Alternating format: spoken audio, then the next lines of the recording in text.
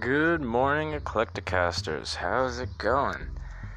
Today is June 7th, 6/7/2020. Can you fucking believe it? 6 months already, half the year's already gone by. Half the year. And it's been absolute madness since day one. So, thanks for tuning in.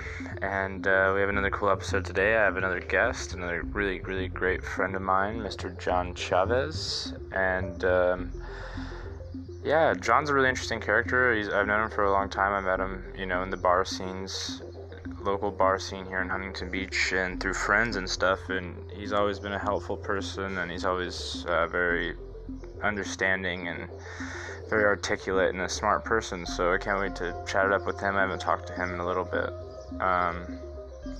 Yeah, just another great conversation with a good friend of mine, and just showcasing what it is to have conversations of intellectual basis. So strap on in for another great conversation. Let's get into it.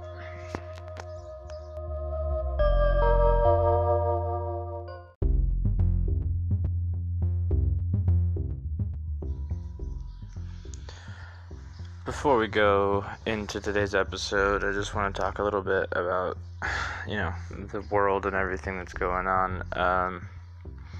Very interesting, from all the videos I saw of the New York City protests in the last week, most of the bicycle cops and most of the cops that weren't deployed to use tear gas weren't wearing masks, So then there was this report that got released, I think, by the New York Times, or one of the big major publications out there, and it was saying that amidst the rioting and the protesting,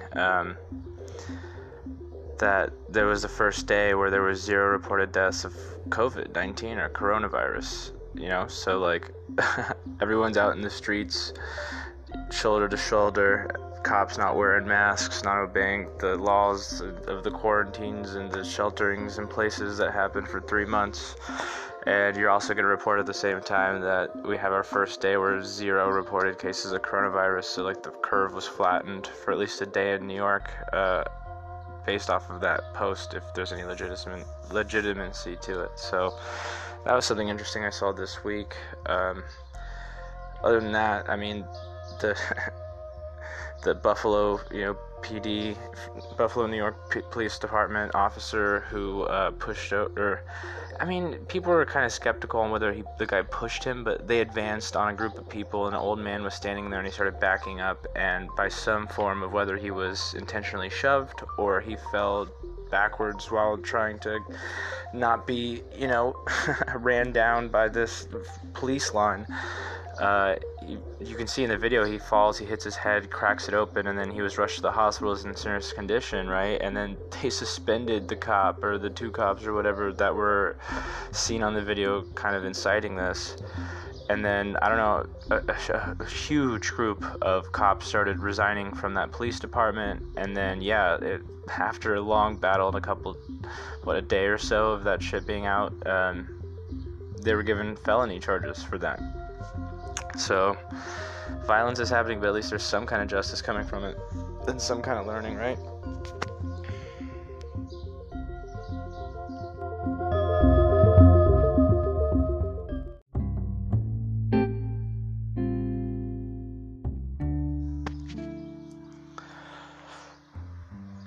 Just want to give a quick shout out to all my musician friends, local artists who are just killing it right now. Henry James, you can find him on Instagram as Henry James, or King Tree and the Earth Mothers. He just released his album on Spotify under that name, self-titled, self-debut album, King Tree and the Earth Mothers. And they're a phenomenal rock trio.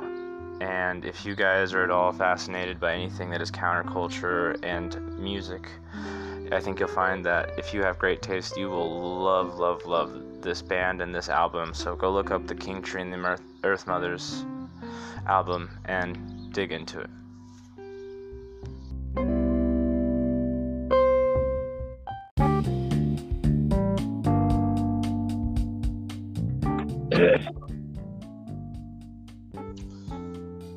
Hello, John. Can you hear me? Yes, I can hear you. Awesome, dude. Sorry about the confusion with that. Oh, that's perfectly fine. It happens. Technical Yeah, issue. still getting used to. I think I've had 3 guests on so far, and the first one was in person with me, so I'm still getting used to the call feature. I understand. How you been, dude? I haven't seen you since my dog. Trying to figure out my dog situation. We've been fine. Gail and I have been working remote. As I think you know, she's a speech pathologist, so she's been seeing students from home. It's been a bit of a struggle. I don't know how much you know about distance learning or about special ed or whatnot, but I don't know very much. Could you give me like a brief rundown? Yeah. So, special education, which, by the way, the U.S. has done, I think, a fairly good job at trying to integrate kids who have special needs. And so they, over the years, or actually for the last 40 or 50 years, they really created a lot of legislation to try to help out these kids. Right. So California in general has actually provided a lot of monies to schools so that these kids can get help. So this is kind of where Gail comes in. So Gail's job is to help kids who are either nonverbal, have struggles with speech impediments and things like that, really learn how to maximize their ability to communicate at whatever level they have. Myself, the way I'm involved in my specialization is distance learning.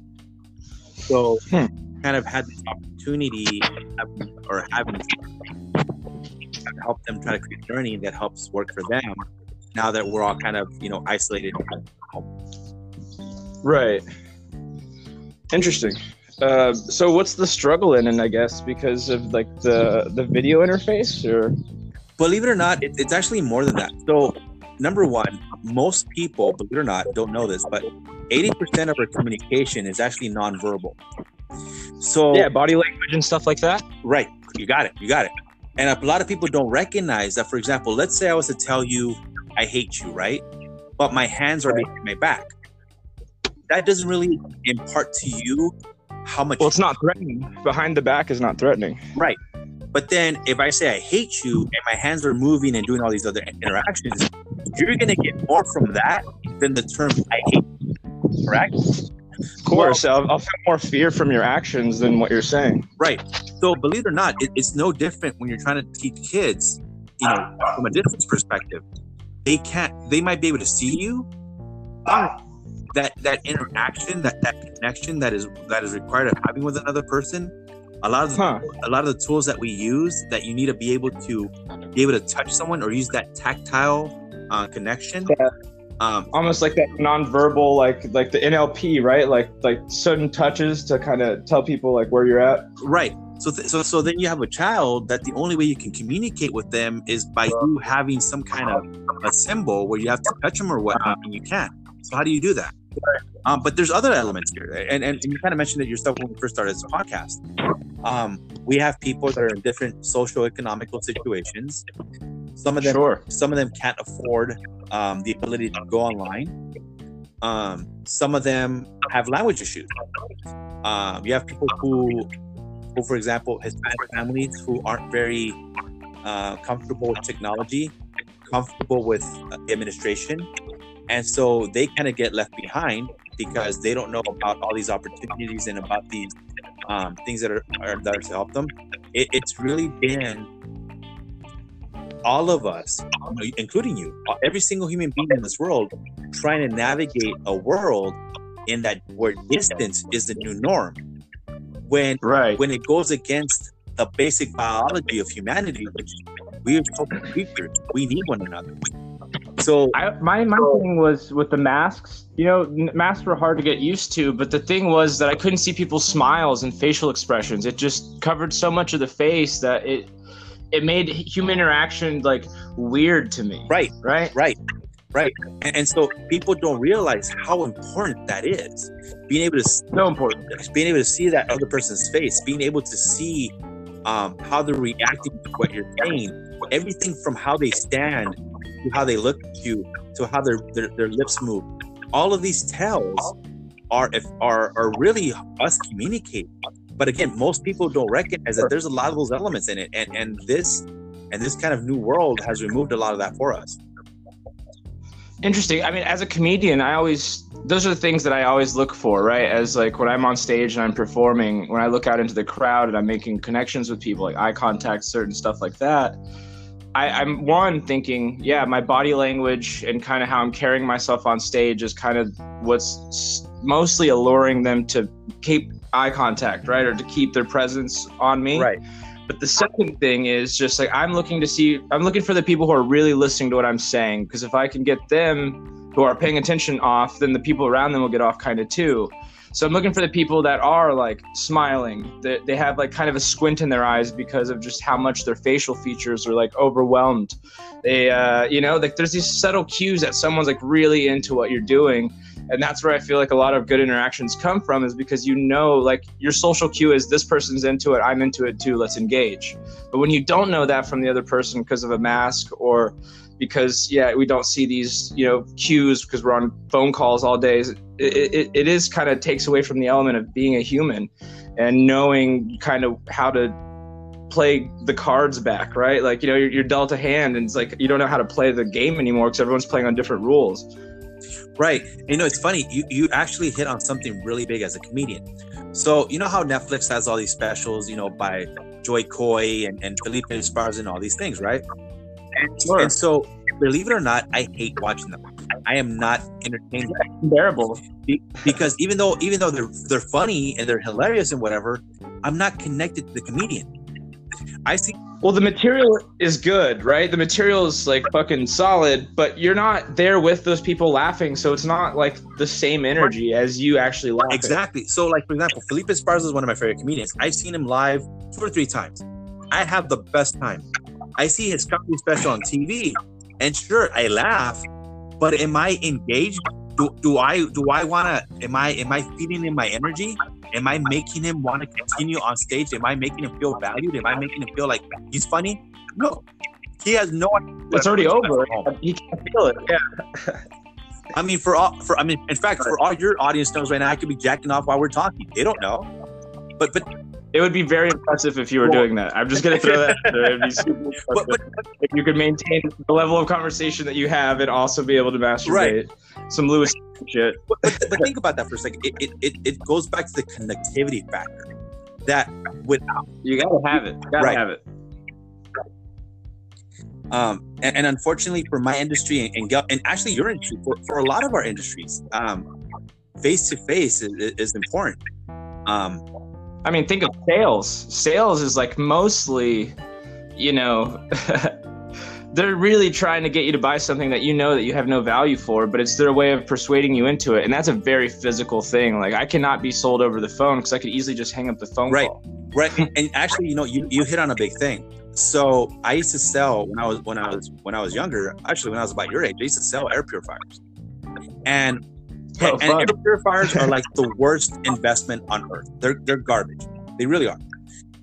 So what I had to tell people when they would ask me like, how would you sell these air purifiers, is I wasn't selling the air purifiers. I was selling me. Well, what are you talking about? So you have this person walk in and they have an issue that they're trying to resolve. Their air is messed up, so they want to fix it. But in them coming in and seeing this air purifier that does all these things, is that necessarily going to make them buy it? No. So, well, they don't know what they're looking at. Right. So then, why they came. Right. So, good point. So then I come along and I make them feel super comfortable. Hey, guess what? I know why you're here. There's an issue, and I want to make sure that we solve that issue. So tell me your need, right? So I'm telling them all these wonderful things about the air purifier, but the reason they're buying it isn't because of all these wonderful things the air purifier does. It's because of what I'm telling them. I'm making them feel safe. I'm making them feel listened to. I'm making them feel engaged. I'm making them feel valued. So they're buying it from me because they trust me, because they like me. If they don't take it, it's not because they didn't need it. They obviously walked in there with the need of needing to have one. But I didn't build enough trust in them for the product or for myself for them to say, you know what, this is a good investment. It's the same thing with you. 100%. It's the same thing with you. When you're up on stage and 100%. you're engaging with these people about your jokes could be garbage. And I've been in situations where I've seen garbage comedians, but you still laugh because of their delivery. You've seen me, Dick, too. Like, not even, garbage comedians, but like, people just not have a good set kind of shit. But what you're saying is 100%, dude. I can't talk about me being circumcised when I was 8 unless I built up some kind of like trust and rapport with the crowd in the first minute and a half to the point where they really like me. Because if they don't really like me when I go into that shit, it's like walking in a minefield. Like one wrong word or one wrong gesture or one kind of, shitty little anecdote that wasn't written but kind of impromptu, it'll just turn them away, and then I'm just digging myself out of a hole the rest of the set because I didn't sell them on me up top. So now me just is not going to work at all because no matter what I got, it doesn't matter. Like they've decided, I don't like this guy. I don't like his soul. I don't like his thoughts. Like, the medium and the message are the same in the sense of like language and communication. Right. And I like that you said that because I remember when you first started out, and one of the things that impressed me about your most recent set was that you transitioned from jokes to telling stories that had jokes in them. For example, my favorite story that you tell is about your gay experience because not only is it true, but you disarm like the negativity behind it. Where a lot of people would be like, oh, this dude, sucked off this guy and took it in the ass and did all this shit. I mean, I really don't know what happened, but you make it, you disarm the whole thing. You make people see the real you. You make people see how you felt. And at the same time, it's so nonchalant that people walk away laughing because it's like, ha ha ha, yeah, right. This dude really didn't do this and do that. Ha ha ha, he's just being funny. But in reality, that's another thing. Yeah, they come up and they go, "Hey, is that any of that really true?" And I'm like, "Yeah, dude." But that's when that's when people stop and say, "Oh shit, wow, bro! Like you caught me, man. Like I was there with you, man." And well, I'll tell you this about that story specifically is I chose that one because all the material that I choose to talk about, I could talk about anything in the world, but I choose to talk about what I have personal experience in because no one else has gone through that. No one else has that story. That's kind of what makes me have like this kind of corner of the market where I have a very unique outlook on life and I've done a lot of shit in the past that were mistakes, but now are great teachers, great lessons, not only for myself, but I can tell other people the shitty shit I did. And maybe they can learn from it too. But with that story, I think it's very important because you see a couple things. Guys are always like, oh, that's fucking gay, bro. So like there's this kind of weird subconscious like knee jerk to not have any kind of feminine or, non-macho kind of sensibilities, which I think is a bullshit stigma, right? I mean, a lot of guys like wish they could be nice guys, but they believe that they have to be assholes for some reason, which is weird. And then the second thing is I also want to appeal to women in that and say like, hey, like as a guy, I went through that too. And I can say like, that fucking sucks, to be in a situation where you feel so pressured, in a situation to do something that, you're like, at first I thought it would be cool, but now it's getting into a point where like, I don't want to do this. And this guy's kind of fucking forcing me to do this kind of shit. So it reaches on two levels of, I want to show guys that it's okay to be open and vulnerable and honest about your own sexuality and that you might as well experiment with it and figure out what you really, really fucking like than stand around and be like, I don't know, dude, that shit seems gay, but not even know what gay really means to you. Right. So that's one thing. And then the second thing is like, hey, women, like, I fucking feel for you, when a guy just whips out his dick and it's erect and it's just staring at you, it's longing for your touch. Like, holy shit, that's aggressive, like I'm on your side, women, like I get it, ladies. Now I fucking get it. So in that fucking 5-minute story, I've knocked off a lot of things. Like one, I'm taking off my armor and deciding to put my soul on a platter and hoping you'll meet me in the middle. 2, I'm getting to talk about a controversial issue in a positive light. 3, I'm appealing to both men and women, not singling anybody else out. And I'm trying to communicate that, hey, it's okay to talk about these things in front of a large group of people. Just know what the fuck you're talking about and stand by your fucking shit. I think that's in 5 minutes, if I can show that to people, and this is what's not talked about comedy, is like, these are, it took me a year and a half to work out that joke, for 5 minutes of it to work and be what I wanted it to be. So there is a selling, and there is a fucking lot of failure that comes in trying to get it right, down to like the mannerisms. I watch videos of myself over and over to see how my hand gestures come off, how I'm smiling in a certain phrase or whatever. And these are like the little tweaks that just sell them even more, even though the story's the same. And yeah, dude, because the thing is, I've heard that story at least 4 or 5 times. Actually, the first time I heard it wasn't even from you, but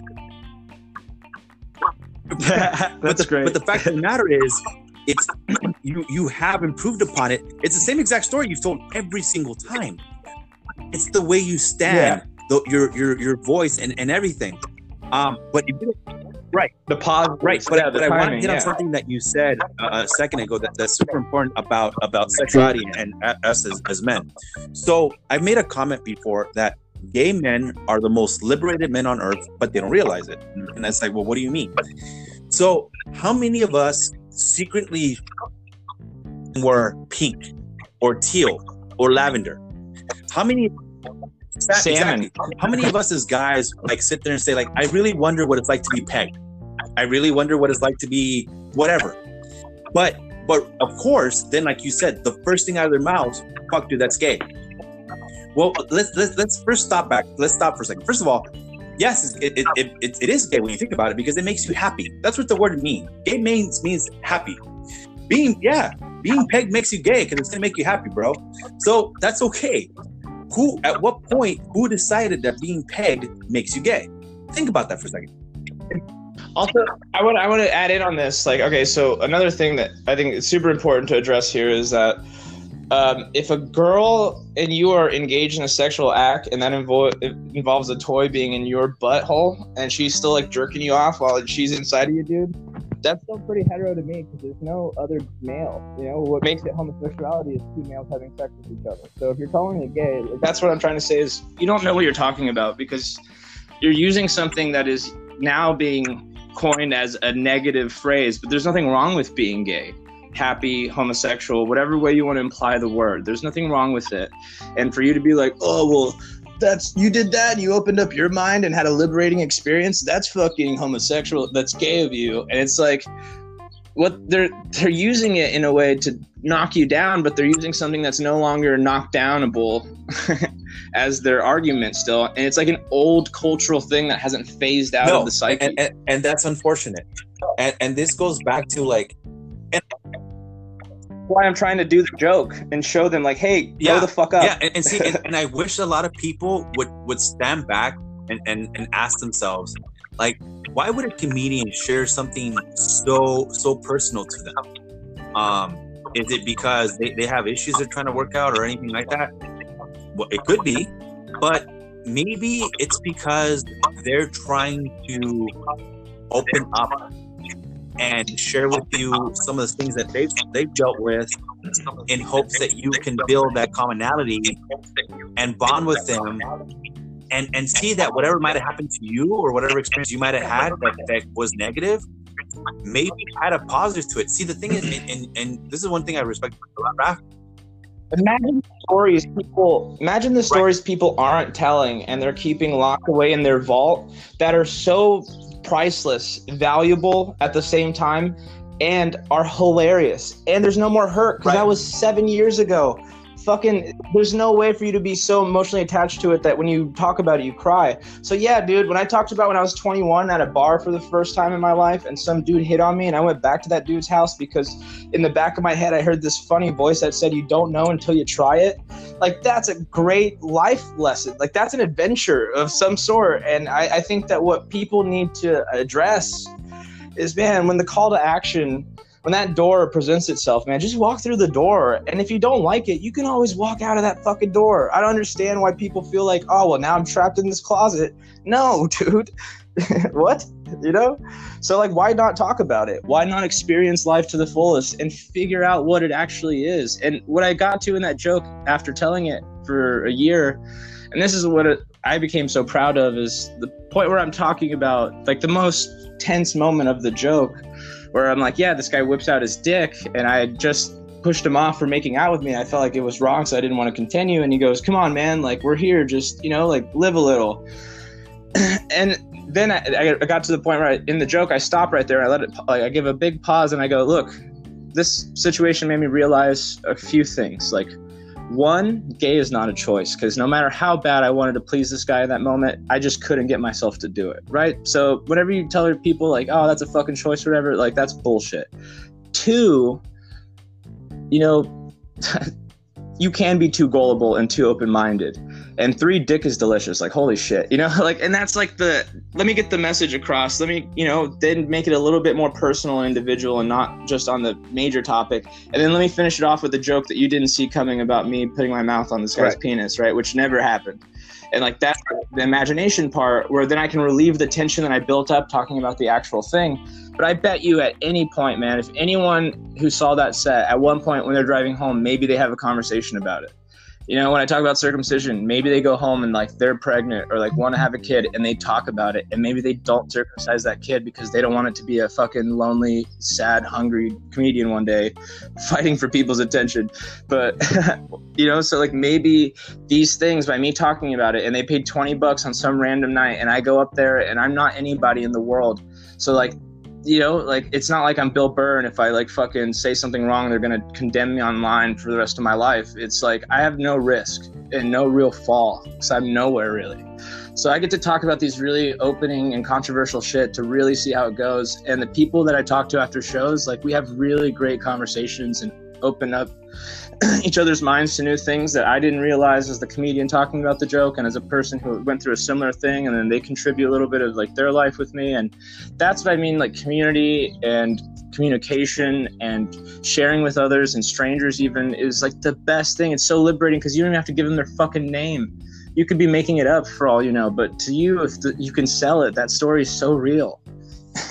It's so powerful. The realization and the epiphany through laughter is way more than just like reading a great book, because the laughing is a reaction to something that's fundamentally true at your core. And someone just found a way to talk about it in a way that you don't have the courage to do it. That's why people pay you to be. You just made me think about something. Like every single, and this is gonna sound weird, but like your story. I like it. Your storytelling. And I'll be honest, dude. Every single one of us should be a comedian.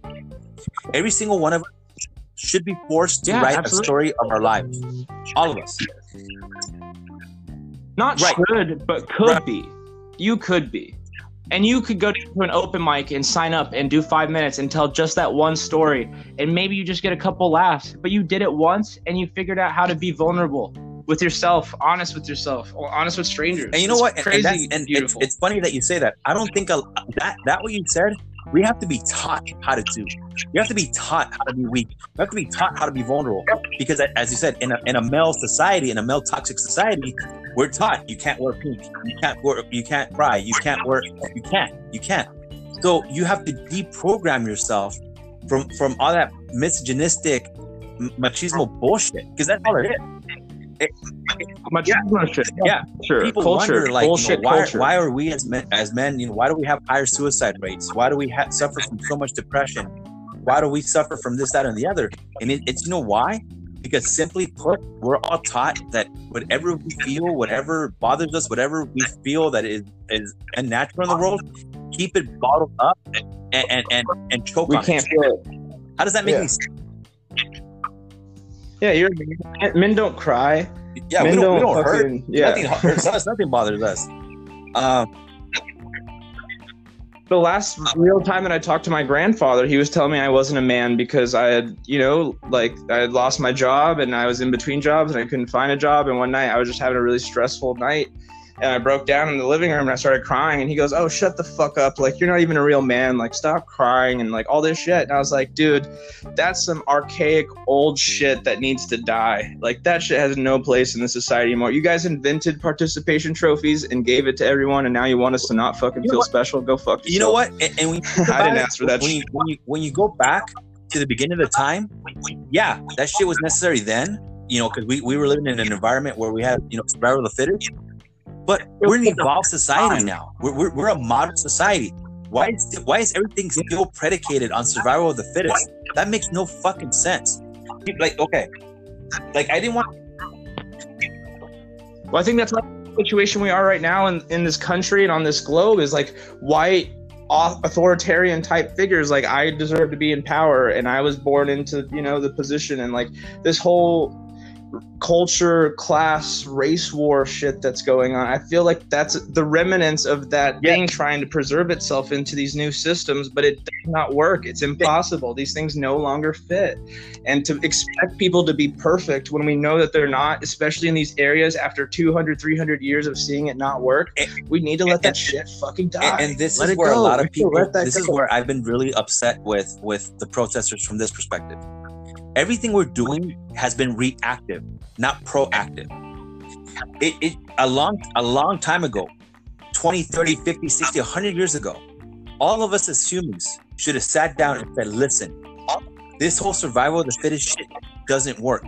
We can't sit here and say that we're here for one another, regardless of color. It's not that survival of the fittest doesn't work. It's people are looking at it the wrong way. It's not, and this is what Darwin said, it's not the fastest, it's not the smartest, it's not the strongest, it's the most adaptable to change. And the fact that we're not letting go of that old bullshit is not adapting to change. And that's why we're putting ourselves up for extinction, because we're trying to preserve shit that no longer works for the mass group, hive mind, the collective. I mean, we have the internet. The entire planet is connected now. Everyone, I can talk to somebody across the world if I fucking wanted to right this second. So that changes the game. And we're no longer these independent, like, oh, it'll take a week for us to get word back from Britain about our independence kind of shit. Like, it's immediate. It's instant. So, yeah, natural selection is in full swing. And right now what we're seeing is, like, people trying to dismantle the system. But what they're trying to dismantle is the system that came from them. Their psyche. Like, we created this system. It's not this evil thing that was planted here. It didn't manifest. And I really don't want to go into politics on this episode because I spent the last one, but I was on the phone with Cody yesterday and we were kind of talking about this shit. And it's like, it's so hard to live in an age, man, where every conversation or any kind of disagreement or discourse leads to personal attack. It's so hard. And that's why I think that showing that vulnerability and learning how to really be open and honest with yourself. And then I think also what I took from stand-up and from the last 3 years of stand-up taught me how to critically think again, how to start at the base root of a thought and kind of build on top of that instead of the other way around. Like, start from the bone and work your way out towards the meat instead of working from the meat to the bone. And that's a really interesting way that I've never said that out of my mouth before or even thought it. Like, I'm interested in, I just said that, but it's so baffling to me because right now it just seems like everyone's just so lost in the meat and we can't find the bone. And then you have a small group of people who start from the bone out and they're like, what are you fucks doing? What are you doing? There's no organization. There's no leadership here. It's just pure unorganized. Like, these protesters, man, have lost grip with grassroots community outreach and what it is to peacefully assemble and to enact the First Amendment right and to have a effective, organized thing, man. Like, in the 70s, these Vietnam protests were not random people just taking to the streets and mad about shit with some signs. Like, these were organized people with intention and with, like, viable plans of action. And we're not seeing that with this protest. And that's why they're going to make it impossible for the people who are capable of doing it to not be able to effectively do it once they get their ducks in a row, which is, it's going to happen. But the effective thing about protesting is once shit goes down, you got to let the world show its colors before you make a play. And what happened is people made a play before the world showed its colors. And now we're fucking getting hit over the head with it, man. Like, once they saw the force and the looting and the vandalism, like, it made every reason for them to send in the military and all this fucking bullshit. Right. And that's what I was scared of. Is like, you don't fucking go protest, especially during COVID and shit. We don't know what the effects of, like, people being out close to each other is going to have. This is a disease that's trying to find a way to preserve itself, and it hasn't had a lot of interaction with the middle-aged, the younger crowd, the 20s to 40s kind of people because of its, you know, not survivability. But the more we give it that room to fucking breathe and to learn, dude, the more it's going to find a way of sticking around forever. And in 1918, during the Spanish flu, the reason why there was a huge second wave is because people were protesting because it was the early signs of the Great Dust Bowl Depression in the 30s. So like people were out of work, unemployed, very similar situation. So they were taken out to the streets and they were protesting about it. And it led to a huge spike in, you know, like the Spanish flu. So what I'm telling people is like what I was telling people during the shelter in place before all this rioting and all the George Floyd stuff was, if you are mad and you are upset about the current state of affairs and that you have to stay at home or that you can't go to work or whatever the fuck it is, call your representatives. Call the people that you appointed and elected to represent you for the state and federally, and fucking make their lives hell until they fucking do what they promised you that they would do. And I was called a crazy person. I was told that everything's going to be just fine. I need to chill the fuck out. And now, I was like, dude, that you guys don't understand the ramifications of allowing this to like get worse and worse and just not caring right now, because it's going to tiptoe into a worse spot and it's going to be a harder battle to fight. And then boom, George Floyd happens. This guy's being profiled, no mask, no whatever. They fucking pull him over, and then it's like this huge fucking deal, and this guy gets murdered over it, which is terrible. But these people, out of their rage, and they became a mob. They were not a peaceful assembly. They're a mob of people. And I'm not condemning protesters. I'm thinking that if you're out there trying to stand up and trying to get clarification and fight for the injustice of other people in the world, whether you're white, person of color, it doesn't fucking matter. If you're out there protesting, that is a beautiful thing, and that's what makes this country fucking great. But if you know, even if you see shit that gets broken or is being torn apart during these protests, and you say nothing and you do nothing about that, then you're just as bad as the people looting or vandalizing. And it just becomes this where it dismantles freedom of speech. It dismantles the First Amendment right, and it dismantles protesting as a valid and viable thing. And it just brings martial laws into communities, and so many more people will suffer for the acts of a small minority of people. And that's why, like, it's just baffling that we're letting things get so personal that we can't even have discourse and true patriotic, like, what do we want? What are our values? And how can we demand this from the fucking tyrants? And, you know, claim the shit that's naturally and indefinably ours. So, but I want to go back to what we were talking about, speech and stand-up and stuff. I don't want to get too I was actually going to say something very interesting that you just gave me, something that you as comedians have a lot of power in. Have you ever seen a set where a comedian will walk out on stage? There's like maybe a chair or a table or something, and a drink. Yeah, first, usually a stool, stool, and then maybe a water bottle, and then a mic stand and a mic. Now, the way I see that interaction, right, is almost like a TED Talk. Right. Yeah, like Mark Maron, he always sits when he does stand-up. He goes up, he sits on the thing, a lot of people talks. Think about a comedian and they think about, okay, you're going to say a joke and you're going to be funny. True. But when I'm there, that's not what I'm seeing. I'm seeing you and me, we're going to have a meeting. There happens to be other people in the room, but we're having a meeting. And you're telling me your truth and I'm reacting to your truth. And the reason I want to hear your truth is I want to know your story so that I can relate to you. And so that we can both have laughs, and so that we can both be angry, and that we can both be sad, so that at the end of this, we become friends.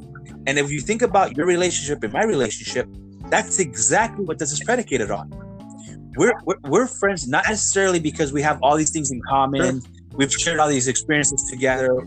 It's because you and I have sat, we've talked, we've shared ideas, we shared food, we shared a joint. And we could be the most different people on earth, but we're friends because we communicated. That doesn't matter, right? Yeah, well, I prefer those people.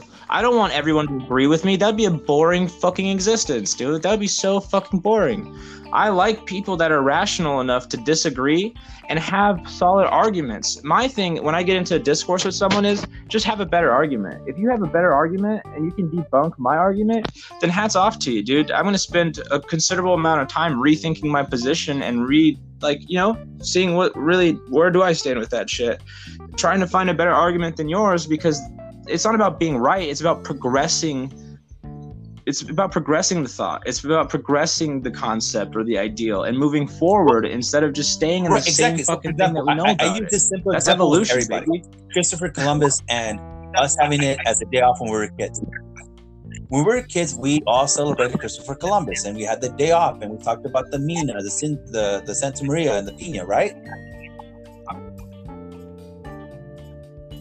What a weird thing that they make it a nice and like it's this is a great thing when we're kids. And then we get to high school and he's like, oh yeah, he's a rapist and a murderer and he killed about 93% of that people and everything that we have is basically founded off because of at one point someone said, let's really evaluate the story of Christopher Columbus, and then we come back and we say, wait, hold on for a second. This dude really didn't discover the Americas. It was actually the Vikings. They were already people here. And right. So they came here whatever, this is cool. We're going to take off. Yeah. But it goes back to your point. If we didn't do this, if we really didn't spend the time to sit there and talk about what he really did, we would have never evolved as a species, as a people. Right? When there's no reason to. There's no reason. Yeah, we'd still be celebrating his life. And well, I want to quote this too, is that they always say the winners write the history books, not the losers. So it's really, when you think about that, it's really interesting to look back and just like, all right, yeah. And it seems like the winners also make the curriculum for the state, because they're like, we're not going to let you know the atrocious shit until like you're older. What's funny you say that, because I remember when I learned about the Mexican-American War, right? Where the U.S. basically got into a war because they had a disagreement as to where the river splits. So not only did the U.S. kicked Mexico's ass, but they also gave them money. But if you ask Mexico, they're like, that's not what happened. Basically, the U.S. decided they were going to be bullies, and they kicked our asses. And because they felt bad, they gave us money. We weren't disputing anything. They didn't like what was going on, so they punked us. Plain and simple. But how would you know that unless you took the time to say, wait for a second? There's always two sides to a story. His story, and then there's the truth somewhere in the middle. Yeah. And that's what I tell people all the time is like, hey man, if you were to go right now to the Middle East and interview someone on the street in like a dilapidated area and be like, hey, like, what do you think about America? I'm 100% certain that they're going to say everything in the world that you would expect them not to say as an American citizen, right? So like as a person who lives here and never has to experience the war, never knows, but knows that we're over there fighting for democracy and shit or whatever they fucking spin on the news. And then you go over there and you see like, oh yeah, well, and then the person's like, yeah, I lost my sister and my brother and my mom and my dad got locked away because they thought he was like some way involved. So like he would just disappeared someday and now I don't have enough money and I live in a refugee camp. And then you go, oh, I paid taxes for this. Like I've pretty much funded this, you know what I mean? And then how do you separate yourself then from like not feeling kind of responsible for supporting something and not saying anything about it and just allowing this atrocious way of life to happen and this domination of culture after period of time over period of time? And we've seen every great empire rise and fall and it never works. Never fucking seems to work. One guy fucking controlling all of it. Eventually people get pissed off and you start slipping and you can't hold all the fucking pieces together anymore. And so that's what I'm trying to say is like this cyclical pattern that keeps repeating and amplifying itself every time is kind of like similar to the comedy stuff, right? So like I have a bunch of stories in life and a bunch of experiences, and most of the time it was from repeating the same mistakes in different areas of life because I never learned how to, I never fucking fixed the root problem. I just covered it up with the Band-Aid every time and hoped that it would just go away. And I would run from town to town and house to house, and I never fucking made it anywhere. Because not everyone else, like I always had been saying, like, well, fuck them, they were being assholes, so that's why I left. Or I got fired not because I deserve to be fired, but because they fucking don't understand me. It's there's so many ways to fucking deflect and not take responsibility for your bullshit. But when I started doing stand-up and I went up in front of people, like, people know when you're trying to sell them on something, right? So like the thing is like, how do I learn to authentically be myself and to think for myself again, and not like the voice in my head that's my mom or my teacher from grade school or the principal that bullied me in high school or that chick that used to tell me that I should do the jelly belly and shake my fucking man tits around for their pleasure. Like, these are voices in my head, that things that are like lingering in there that are not my voice. It's not me. That's not me talking. That's not my thought. I don't like those thoughts.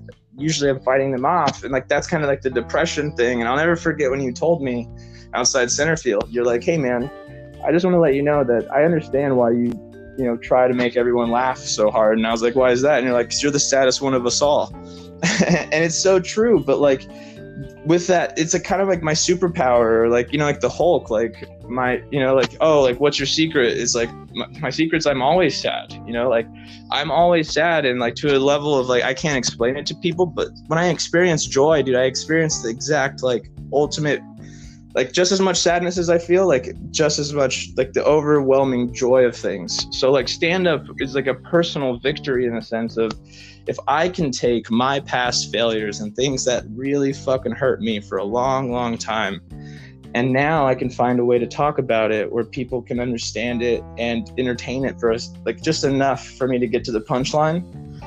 If I can make it funny enough, I can talk about these things. And in talking about it, I let go of those demons, man. I turn that darkness into light, and I become like this like conduit, which it's like alchemy, mental alchemy, like turning water into gold. Like I take nothing and make it something of value. And in doing so, I'm no longer affected by the negative outcomes of that, because I'm not letting it define me. I'm defining myself through it. And I think that that's what I'm trying to get to people. And that's what I really, really wish that I could get people to understand through me doing stand-up. And like, I wish I could just come out and say it at the end, but that would take away from the performance. But that's what I'm really trying to do. And I think that that's why communication is so important. Critical thinking is so important.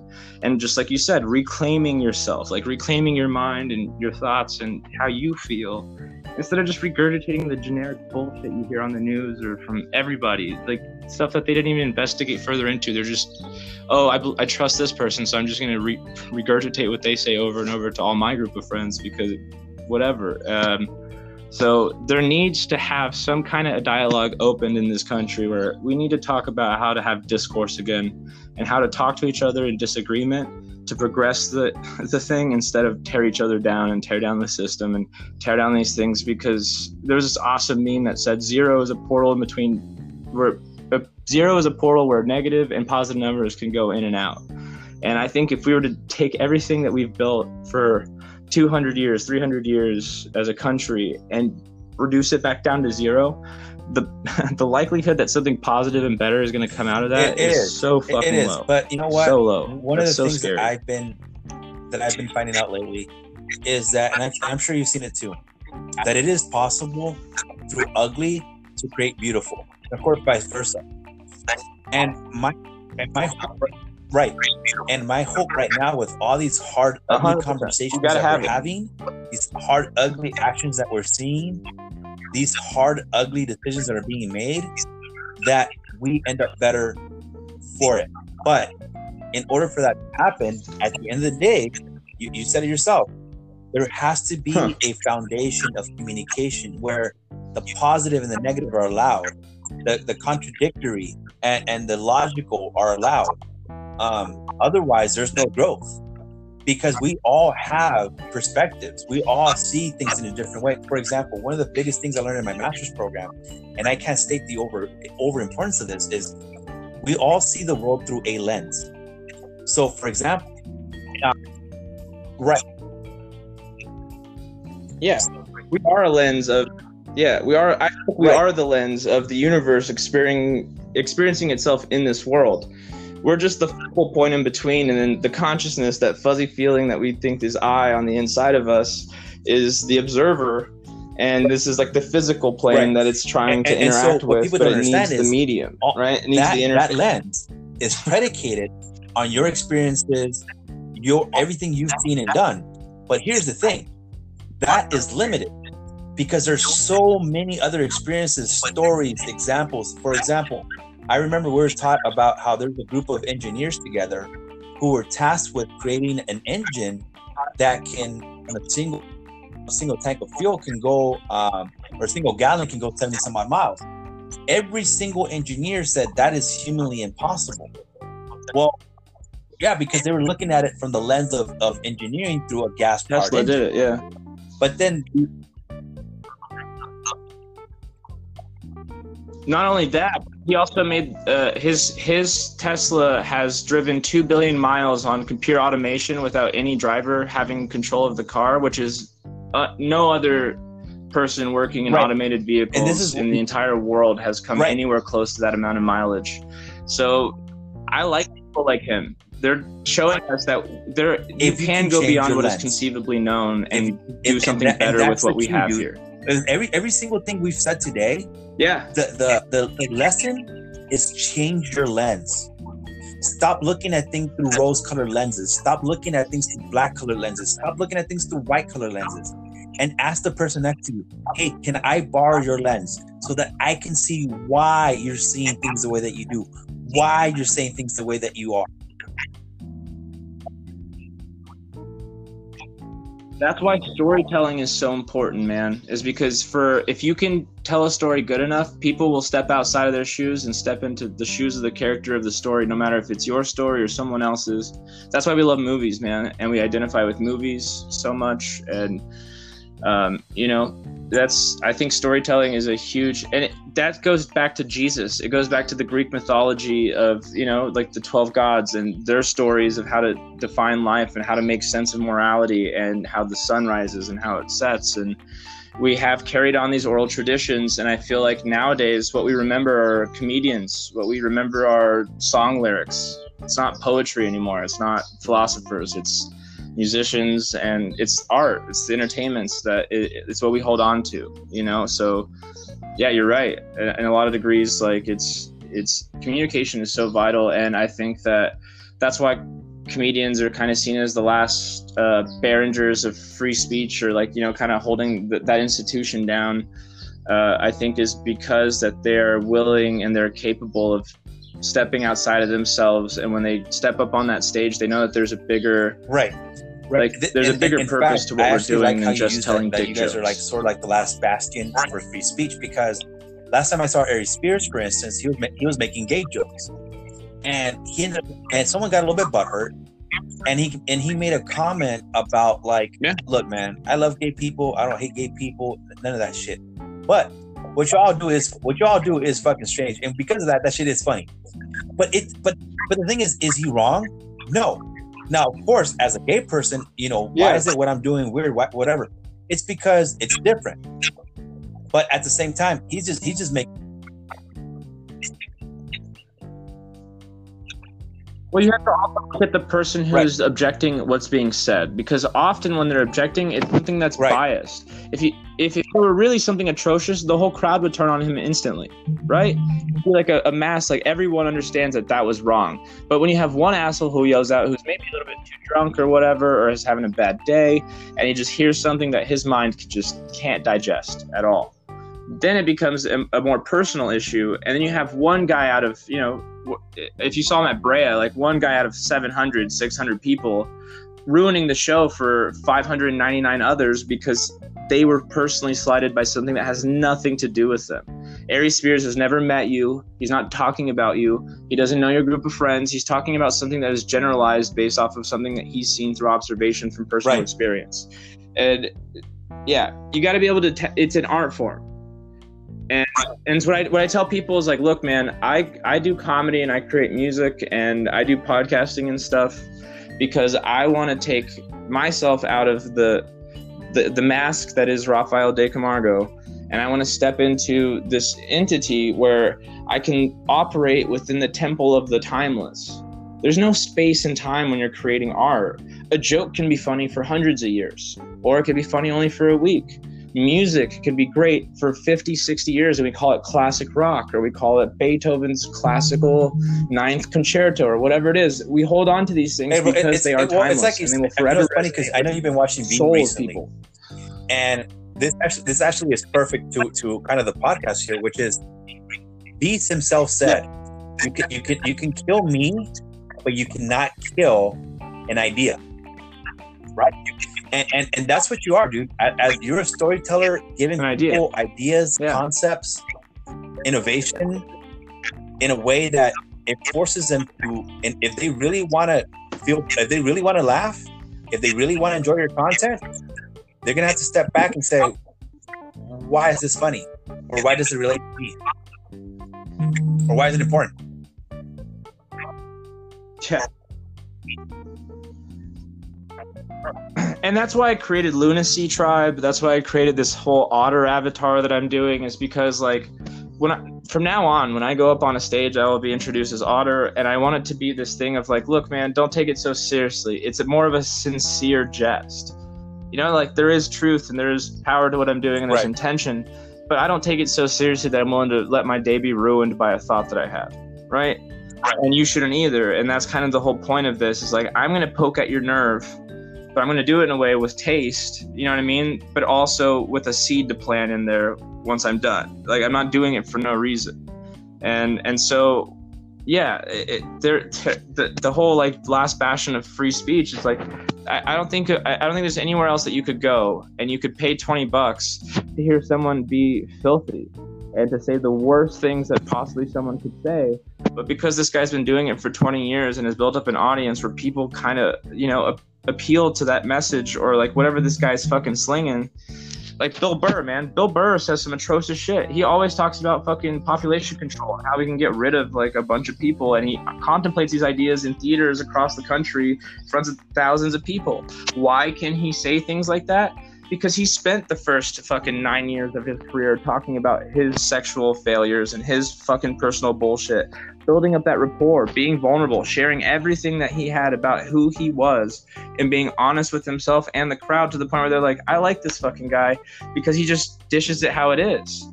And then, you know, at one point, like, that's what I was hoping for, is like, I'm 3 years in and I'm finally getting to the top of the iceberg of shit of my personal story, and I can put that into 20 minutes that is comedically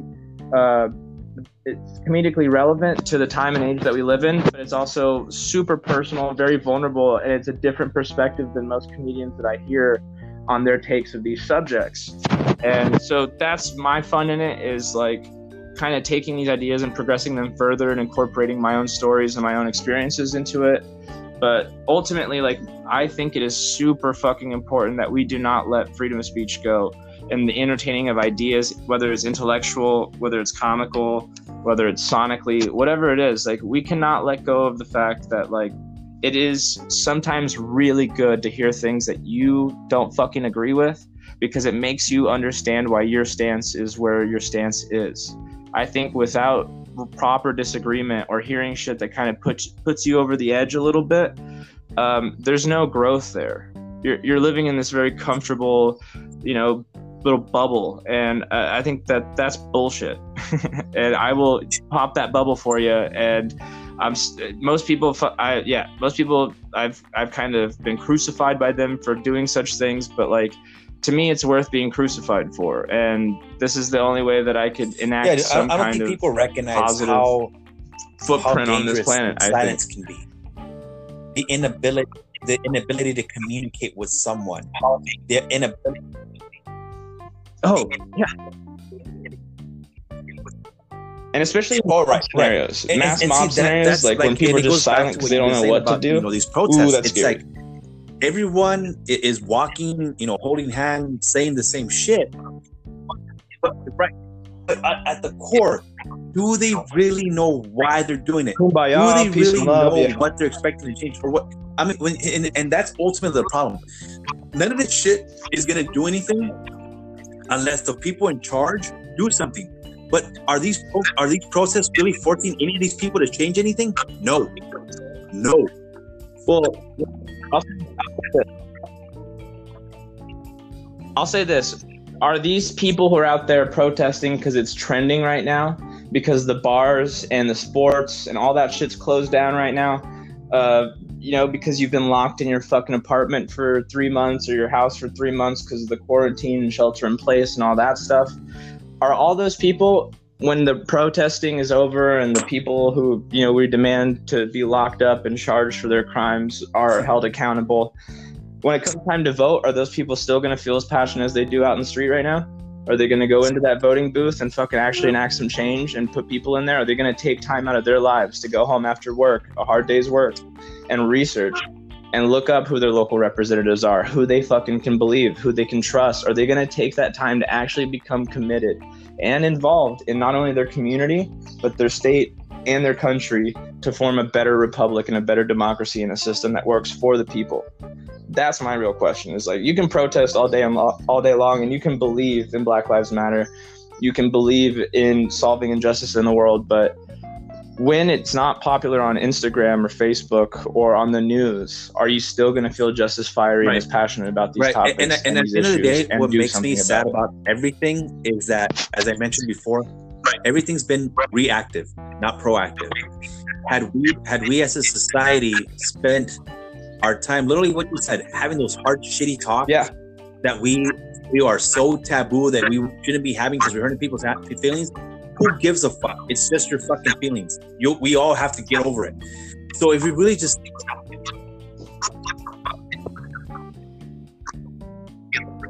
Well, I wish I would have seen people getting together in like gymnasiums as a whole community and like arguing about it, but in a way where they're like trying to get to the point of like, look, we don't have a lot of time. We need to fucking figure out what we're going to do. And I'm sorry, dude, like if that was the scenario where we're all in these, like each city, like, all right, we're going to get together at City Hall and we're all going to talk about this shit, right? And the conclusion comes out 51-49 democratically, like this is the action that the community thinks that we should take. Dude, that's the way to do it. Then you have the support of the community. So like no matter who marches into town, you guys who live there, who have the home field advantage, kind of like in the Revolutionary War, we had the home field advantage. We knew exactly how to do what they didn't know because they didn't know the region kind of shit. And that's an analogy. But what I'm saying is like, we know our communities. We know our cities like the back of our hands. This is where we spend our lives. And so what I'm asking people is just like, okay, like why aren't you so involved in that? What is taking you away from making a better place for everyone in your surroundings and for yourself? Because if we all start with our own communities in our own houses, the rest of the world will catch up. And it only starts from personal. Like we can never, dude, we can never make, like the Russians believe that communism is going to be bad or socialism is bad. We're never going to do that. But if enough people in the world can realize within themselves that they don't fucking feel communism is right, or even if they felt democracy wasn't right, if the majority was like, yeah, I don't think this is the right way to do it, but they weren't doing it out of anger, but as like a conversation, like, oh, like, yeah, we've all come together and we made this consensus of like, yeah, we want to do things this way. Then yeah, dude, I'm willing to play ball, but it doesn't seem like anyone's on the same page. They all have their own personal interests. And that's not a way to effectively organize anything or be a part of anything. And it's not community. Go ahead, dude. No, see, again, it's sorry. You're only ranting because you recognize. I said sorry to rant. It's one of those things that we need to talk about it more, and it's frustrating that we're not. It's of course you're gonna rant when it's like, like a handful of people who are willing to actually listen, do research, adapt, change, and grow. And when you care and love about people, and again, as a comedian, as a storyteller, this is your bread and butter. You love literally people, so it's gonna hurt you when you can't get people to sit down, listen to a unified idea, and try to make a unified change for the world as a whole. People say this is us being political. We're not being political, bro. This is not politics. This is being a human trying to fix the status quo for the world over. To open your mind to open your world for the sake of everyone else, because at the end of the day, we are social creatures who need one another. And the more you try to change the basic biology of who we are, it's never gonna get better.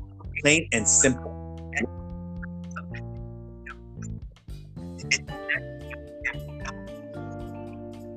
Yeah, I'll tell you this, and this is what's terrifying me right now, and this is a lot of people who are not in the community of comedians and the entertainers that I know, like the music scene in like Costa Mesa, Huntington Beach, OC is disintegrating as we know it. And what's even worse is the comics, dude. The comics have all turned on each other. Because now with this whole polarization, like, dude, I've never seen comics bashing each other and arguing and dismantling each other in the way that I'm seeing them do it right now. And that's what's scary about saying that whole like last line of, you know, freedom of speech kind of shit is like when that community tears itself apart, like they've won, dude. When the most rational, free thinking, like critical thinking kind of people can no longer critically think and understand what's happening to them in their minds, and they take it out on one another, like, ooh, that's fucking scary, dude. And I'm literally like hesitant I've barely seen any comedians and interacted with, like, very few comedians I've seen during this whole quarantine for 4 months, 5 months. I've barely seen anyone or talked to anyone. It's a small handful of people, but yeah, the community itself is experiencing a huge fucking shift and a toll. And I'm really concerned that if that's happening here, it's probably happening in every city. And I'm afraid that if things go back to like clubs opening and open mics and all that stuff, we're not going to be finding open mics. We're going to be finding like heated political public forum kind of, you know, I can't even imagine what we're headed for once we give people a microphone and a fucking 5-minute gap of time to talk on a stage after all of this stuff. I mean, I'm afraid of fighting. I'm afraid of like it getting really out of hand, and I'm already seeing it online virtually, and I cannot imagine putting all these people in a room right now. And that's what terrifies me. And I'm sure like all the big names in comedy, you know, like all the more established artists, I'm sure that community is fine, and like they're probably super together with each other. But the small amateur up and coming, what I've known for the last 3 years, and you know why? Yeah, because that shit it's is the small guys, it's the little guys dismantling coming with itself. The new concepts, with the new ideas, with those things that you want to be like, what the fuck are you saying? Like, I can't believe you said that. That's so controversial. That's why the little guys always suffer. Everyone with the new idea, the new concept, the way to try to make things better, the one who brings true change. I mean, think about it. It's like, how many people are having these same type of conversations that you and I are having on a small scale, who when you think about it, it's a large scale conversation that we all need to have. We all need to talk about this. It sucks. It's uncomfortable. It fucking, like, I don't want to talk about it. But then how do we fix it? Yeah. How do we fix it?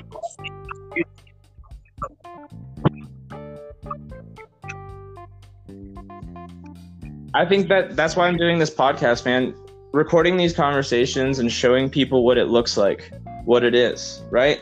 I think this is a way of like being the change you want to see. Having these conversations, and like each conversation that I've had with people on this podcast, and like we did today, man, like I did not send you a topic. There was no premeditated thing. I just pretty much said, I was like, I'm going to ask you some very basic questions, just kind of get the ball rolling. And I'm going to be like, you know, what do you want to talk about? And it just naturally kind of takes off. And here we are an hour and 2 minutes later. And what I'm saying is, like, this is how it looks. Anyone listening up until this point, or if you want to enact some real change in your community, this is what it looks to open up a dialogue. And even if you don't agree, or even if you agree but you're saying it in different ways, this is what it is to progress an ideal or a set of ideals and follow a thought pattern or a thought process to its full conclusion, and trying to hit every fucking side road as you can.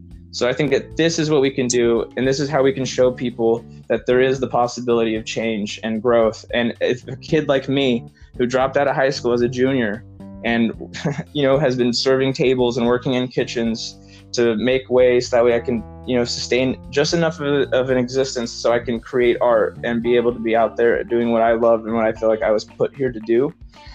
That to me is like, that's it, dude. And I think that by showing people that, like, you could, doesn't matter who you are, you could be on the rock bottom or the tippy tops of the stratosphere of class and social structure. It doesn't matter. It all starts with a few things: why, how, when, and you just start going everything, just any kind of information that anyone throws at you. You have to question it. Don't accept it for what it is, or just because you trust that person. And if something about it inside of you is going, I don't know about that, fucking take out the black box in your fucking pocket that has the worldwide universal knowledge on it and look it up for yourself and determine how you feel about it. not what the news said about it, not what the New York Times said about it, not what your friend Stacy on Instagram said about it, but how you feel about it.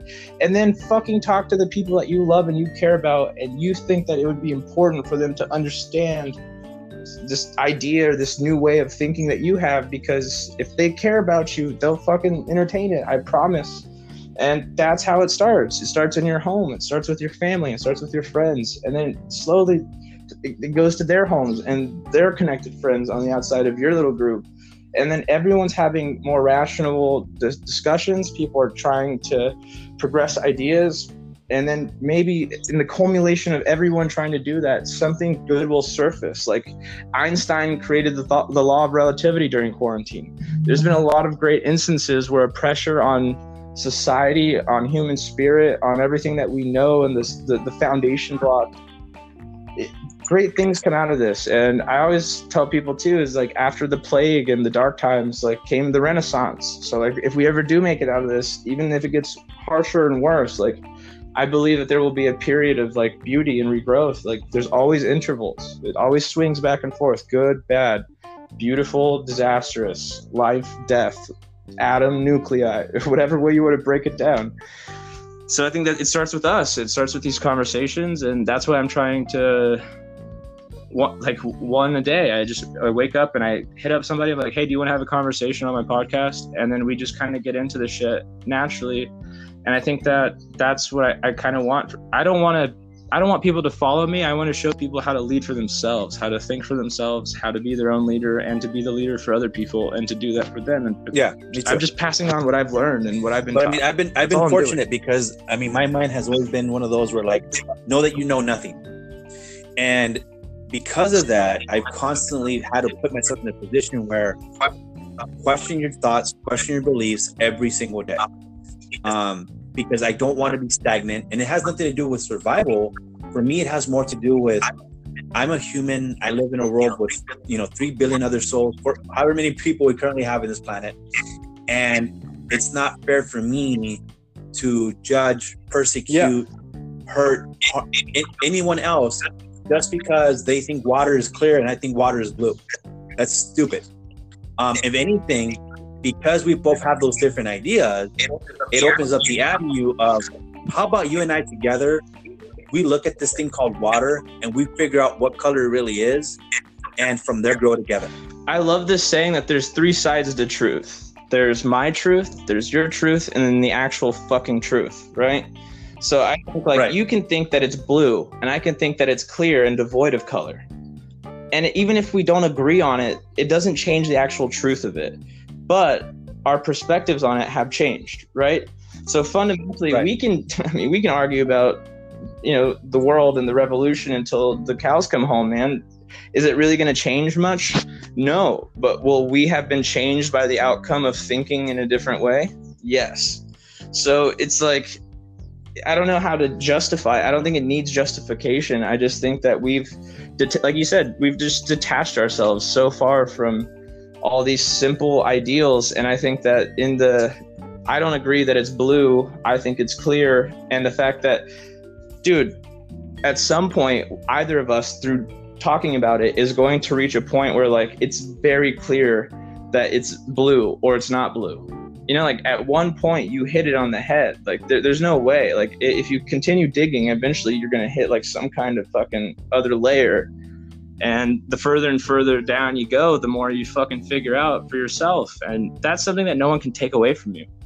Like I'm uneducated. I have no degrees. I don't even have a high school diploma, but what I have in my mind and what I have in my soul and like what I've gathered through the books, the music, the movies, the experiences I've had, no one can strip that from me. No one can take that away. And it's like you can kill the man, but the stories will live on forever. And anyone who I've come into contact, as long as they have some resemblance of that story and they choose to keep telling it, like my spirit will live on. So it doesn't matter. Like it really, like I'm not taking any of the physical shit that I have around me right now that is tangible with me. So I might as well live.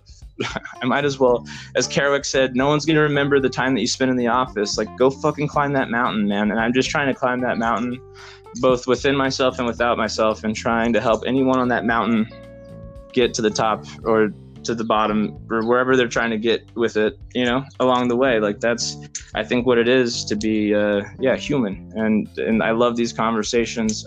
Dude, did you write a book? Did I see that you're an author? Yes. Yeah, I wrote a book. Sorry, what?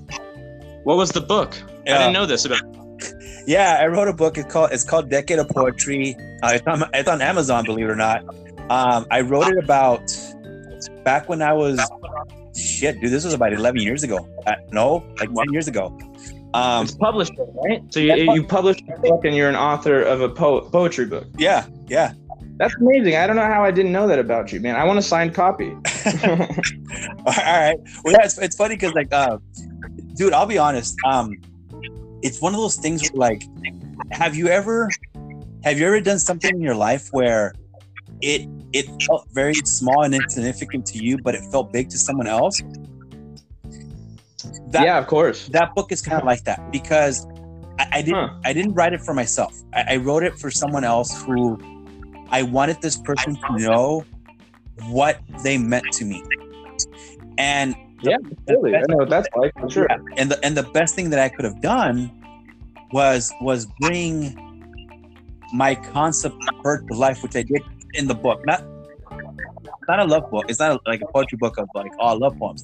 It's me bringing, kind of like what you're doing with your podcast. It's me bringing my feelings over the last 10 years to life. And at the same time, dedicating this book to someone who gave me the strongest feeling, which through her was, you know, finding out what it feels like to actually fall in love with someone. Not loving someone, not saying I love you, but saying I am to feel love, to be loved. Yeah, I am so much in love with you that when I look at you, I don't even see a physical sexual being. I see this pure entity of light because you look so brilliant to me. And it's crazy. Which the Taoist, monks would say that that's like Wu Wei, where you're able to look at something without having to label it, and that's the purest form. Right. And a lot of people, you know, they throw around the word love, love, love. I love you, I love you, I love you. And I am one of those few fortunates that I can say, I can tell you for a certainty that there is a difference between loving someone and being in love with someone. And it's sure, yeah, everything from I've kissed this woman in the rain and not a single drop of rain hit us. I've been with this woman for hours and literally it felt like seconds passed. I've been with her for like, you know, all these things where like you can look at her and you can say, dude, you're stupid, she's ugly. But it's like, okay.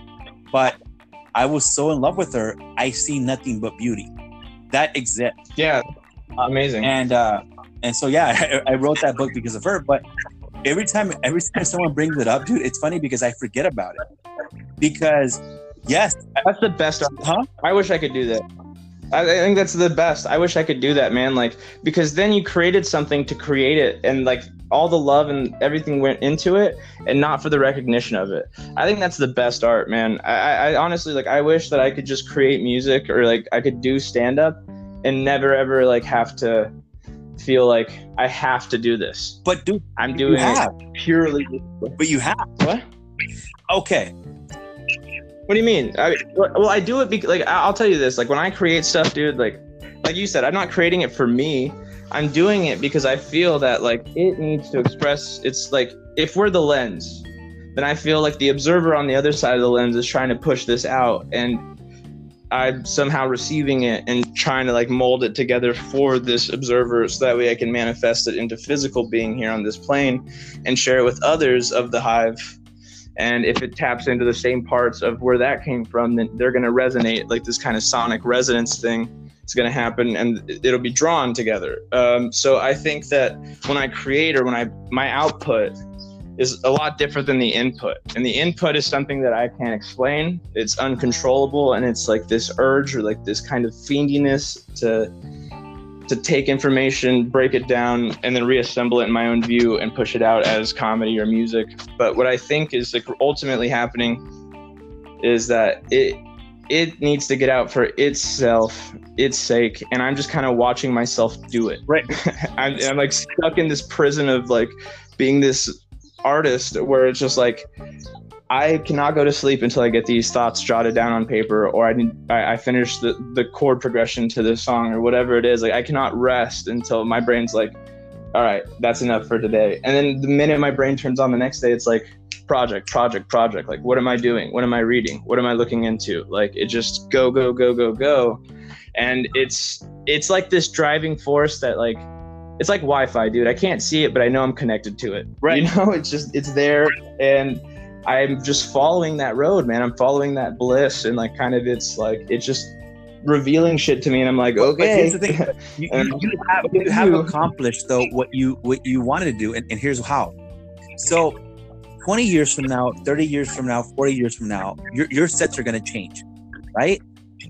And 100%. Right. I mean, in 2 months, right. 6 months, it'll be changed. So all these ideas that you shared with us, necessarily forget them, but they're going to become part of your psyche, your subconscious. Well, they're going to transform into something new, like a new energy. Like, So check this out. So at some point in your career, if you become what I know you're going to become, someone's going to come up to you and say, hey, Raf, I've been following you for 15, 20 years. And when you first went up on set, you said this joke that you haven't said in a long time. Maybe it's no longer important to you. Maybe you forgot about it, whatever. But that's resonated with me my entire life. And it now I've become a better person for it. And in common curiosity, you're going to be like, well, what story are you talking about? The gay one. And you're going to be, what the fuck? Yeah. But then you're going to realize, dude. And then they'll spell it out to me, and I'll be like, "Oh, that joke, dude. That was like when I was a baby in comedy. Like, I didn't, like, that was my shitty shit. Like, but to you, it's been so long ago, it became like just another memory. But to them, so when you bring up my book, when you and Cody bring up my book, it's kind of like, dude, like that joke. What are you talking about? But then you guys brought it up, and I got excited because it's like, dude, yeah, that's right, I wrote a book. So, dude, fuck yeah! That makes total sense. I like that rapper because I'm proof of it. Your story, your story. Believe it or not, it applies to me too, dude. Trust me. And although it hasn't changed me, it has made me closer to you, and that's important too. Because we now have a commonality there. Now you don't know my story yet, but does that really matter? Think about it. I mean, it does in the sense of like, our sharing of our stories is kind of the most important thing that we can do, because like that's the only value that we have, is kind of our story and our effect on the people around us. So like, yeah, it does matter, but what I think is the real not mattering in it is the timing and the place of when the story is appropriate. Like for me, it just happened at that time. Dude, the way that joke became a joke, or like that story, I decided to tell that story on stage is because I was having a pretty, there was three of us outside of an open mic, and we were having a pretty philosophical conversation about, like what it is to experiment with sexuality kind of shit. And dude, I was like, oh dude, I mean, I have like this one little thing, and I kind of just said it, and they looked at me like, dude, how the fuck are you not talking about that?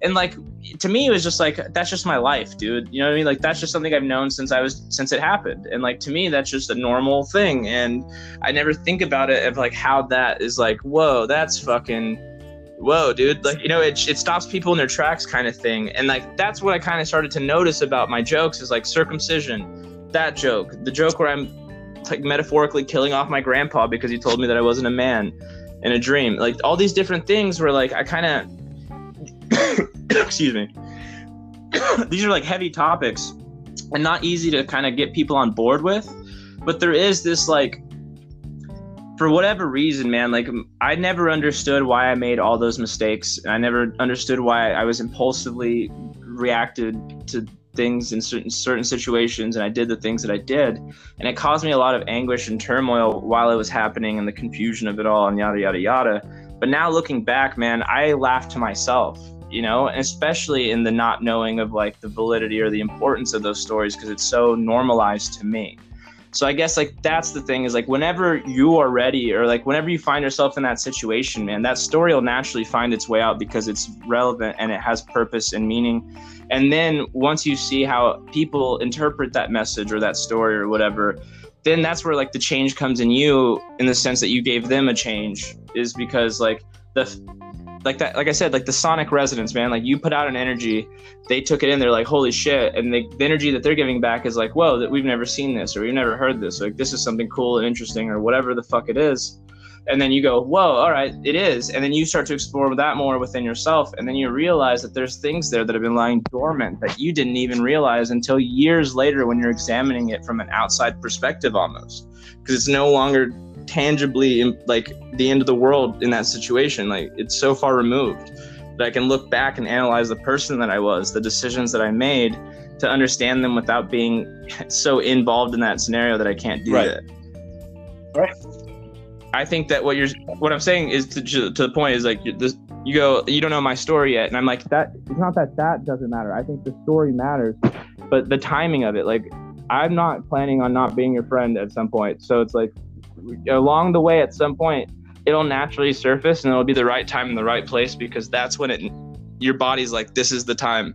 And you'll find the words as you're doing it. Most of the jokes that I tell now, and most of the improvements that I've made, are from telling it over and over and over, and at bars and to friends, and just kind of moments of just being drunk or stoned, where I just kind of throw in this word, or I change it a little bit without even thinking about it, just fucking around. And then I find that's the way it works. That made the most sense. People really responded to that. And then you just kind of incorporate all these little things until it becomes like I said, like, I have a 20-minute set that is like, it's like reading a fucking book, like beginning to end. It all connects, like it all makes sense. It all has a point. And it also speaks volumes on who I am and that rapport that I'm trying to build with people. And so, yeah, dude, I'm not trying to rush through any of it. I think that a lot of people tell me like, oh, you should write a book. And I just keep telling them I'm not ready to write a book. So I'm only 26. Like, I'm just in the thick of it now. And I think that I need to go out and write the book and the actions that I take, and to live my life, so that way I have something worth recording later. But I would like to have it from the perspective of later. I would like to be 40 something and looking back at my 26-year-old years, 27-year-old years, and being able to, from the wisdom of the years, analyze that better and then write on that, you know, instead of writing it now when I'm 26 and a fucking idiot for the most part. An idiot in the sense of like, I don't have it all put together. I don't really know, and I don't know what the accumulation of all this is going to be. So until I have the beginning, I have the middle, but I don't have like the end yet. So until I have sort of an ending, I'm not going to write a book. I'm not going to put it down like that. And I'm going to let things naturally surface. And I'm going to talk about the things that are telling me that need to be talked about and expressed through art. And then the things that aren't there yet, which I have a lot of stuff that I know is good material and will be good material, but I just haven't built enough rapport with people to be able to talk about that yet. I just know that inherently. Yeah. And again, this goes back to where you as a storyteller, where the evolution will come into play. And as more and more people listen to your story, you'll be able to add more of these elements. And that's when it's funny, because I just realized the word set could be changed from set to story, to where now it's you've already told a story, a series of stories about one point in your life. Now it's time to tell another set of stories about another point in your life. Yeah, and I want to get to the point where I can do an hour, you know what I mean? Or like an hour and 20 minutes, and make that story like a fucking, a movie's generally an hour and a half long. But if I can make it pretty much as entertaining as a movie, and to a large audience, like 600-700 people at one time, and be able to keep them along for that narrative, like, I feel like that's so powerful, man, especially in a narrative-driven society. Like I said, the oral traditions have defined our existence. Look at the year. It's 2020 because Jesus died 2020 years ago. You know, it's like, and that was a book that was passed down as an oral tradition because the dudes wrote it after the guy said that shit out of his mouth and died. So like, they didn't really document anything until after things were pretty much said and done. And so what I'm trying to get at is, like, I think a lot of people deny the power. I think more people are starting to see it again, is like the power of a narrative, or of a mythology, or an archetype, or a character, rather than the man. And this fucking saying keeps popping into my head. I'd rather be a voice in the clouds than just a man stuck on the ground. And I don't really know what that means yet, but I feel like through podcasting, through uploading music, through uploading comedy onto the internet, I'm kind of uploading into the veins of the hive mind or the consciousness of the entire group, this kind of thing, right? This like antidote, or this kind of what I feel is like the opposition of bullshit and dishonesty and, you know, unauthenticity and all these things, and kind of trying to introduce a little counterbalance to it. But ultimately, man, I do that for that sake. I don't do it necessarily for me. Like I don't even, like I said, from now on, I kind of want to wear a mask on stage every time. I don't want to take the credit. I don't want a photograph of me out there. Like, I just want to do it for the sake of the art. In the same way that John Lennon had that protest in the 70s with Yoko Ono, and when they let in all the reporters, there was a sheet over them. And the reporters were like, dude, why are you covering yourself up? And he said, because it doesn't matter what we look like. You're going to come in here and talk about how our hair is long and we have beards and yada, yada, yada. Like, that's not important. The message is what's important. So we covered ourselves. That way you can't focus on anything else but the message. And I think that that's what I'm trying to create with Lunacy and with Otter, and like this kind of fictitious Midnight Gospel, that new Netflix show, is kind of a great way. Like, Duncan Trussell took episodes of his podcast and created this cartoon where our avatar Clancy has a simulator, and he goes and interviews people on different worlds about different topics. And like, so that way the topics are death and religion and spirituality and magic and all this shit, where if it was like just his podcast clippings, people would go, this guy's a fucking nut. But since it's in a cartoon setting, people can take it a little bit more sincerely than seriously.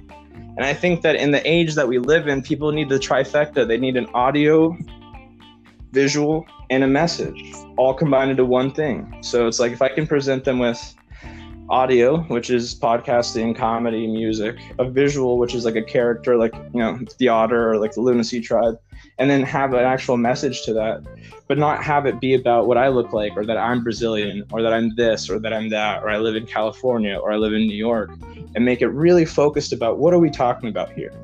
And that's it. Nothing else. Like the Gorillas. We don't know what these guys fucking look like. Yeah, we love their music and the message.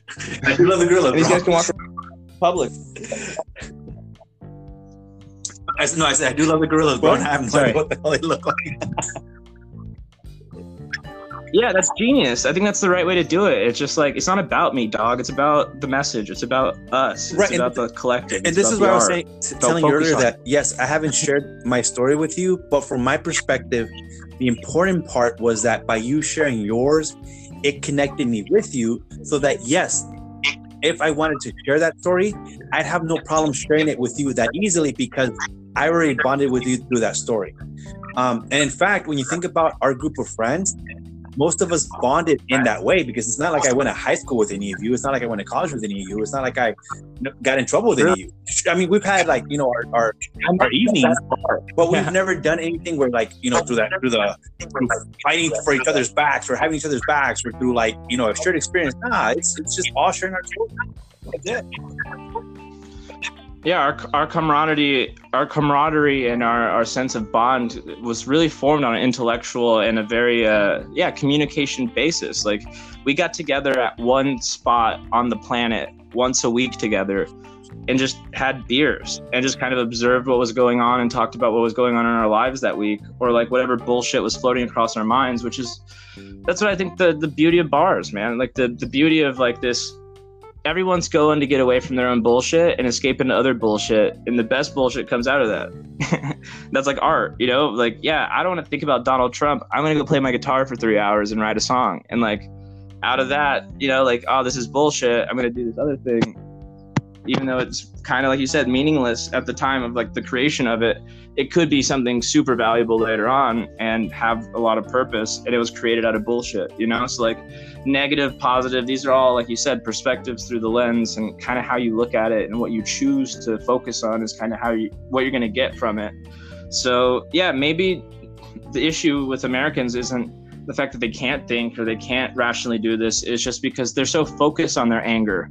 Maybe they're just so focused on the hate and the injustice that they can't also look around and see the beauty and the poetic justice of things and the irony of things, and how like things kind of like work themselves out. Yeah.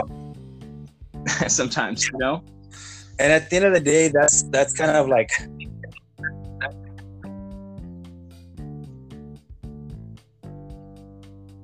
Oh. John? Hello?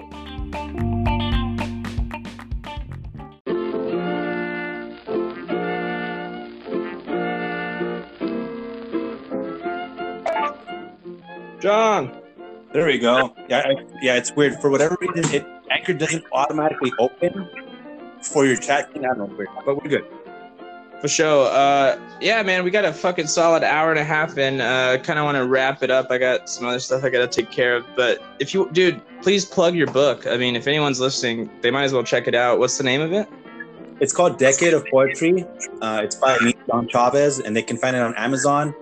I think it's $11 now, so they lowered the price a bit. It used to be $16. Sick. Also, I always do this for anyone who's been on the podcast. This is how we kind of like, close it out. If there's anything that you could say or wanted to say to anyone who might be listening to this in the entire world, what would you want to say to those people? Be open-minded. Don't hate people for their truth because you wouldn't want them to hate you for your truth. We're all individuals. We all have thoughts, feelings, beliefs that are predicated on many different levels, based on many different experiences, years of life, etc. And the best way for us to grow together as a people is just listen. It doesn't cost anything to listen. Beautifully put, man. I wholeheartedly agree with you. So this has been another episode of the Eclecticast, Lunacy Tribe Productions. You can follow Lunacy on Instagram and Tumblr. A lot of people are like, why the fuck do you have a Tumblr? Because you can actually write long-form ideas. So if you want to submit a theory or any kind of idea whatsoever, or continue anything that you've heard on the podcast further, Tumblr is a great place to do so because you can write as many characters as you want and there's no limit. So we can really hash out our ideas. So Tumblr and Instagram, Lunacy Tribe, all one word. Lunacy spelled Lunasee for the people who are only listening and not seeing any of the stuff on their screen. We have a SoundCloud with free music that you can download that we've created. It's www.soundcloud.com/electricstampclub. And all the tracks up there are free to download, so have at it if you are interested. Yeah, don't be a dick. Be safe out there. Fucking take care of your neighbors and yourselves. That's all I got to say. Anything else, John? That's it. All right, man. Thank you so much for this conversation. It's been fucking a real hoot. I appreciate you. And I was telling Cody we got to all get together once these bars open and have a drink together like old times. Yeah, actually, Dino's is already open, man. Really? We should, Thursday's my day off. We should congregate there. Yeah, that's a good idea. All right, I will be in contact with you, sir. I got to get off now, though, but I love you, and I'll talk to you soon, okay? Well, you too, man. Take care of yourself. All right, you too. All right. Bye. Bye.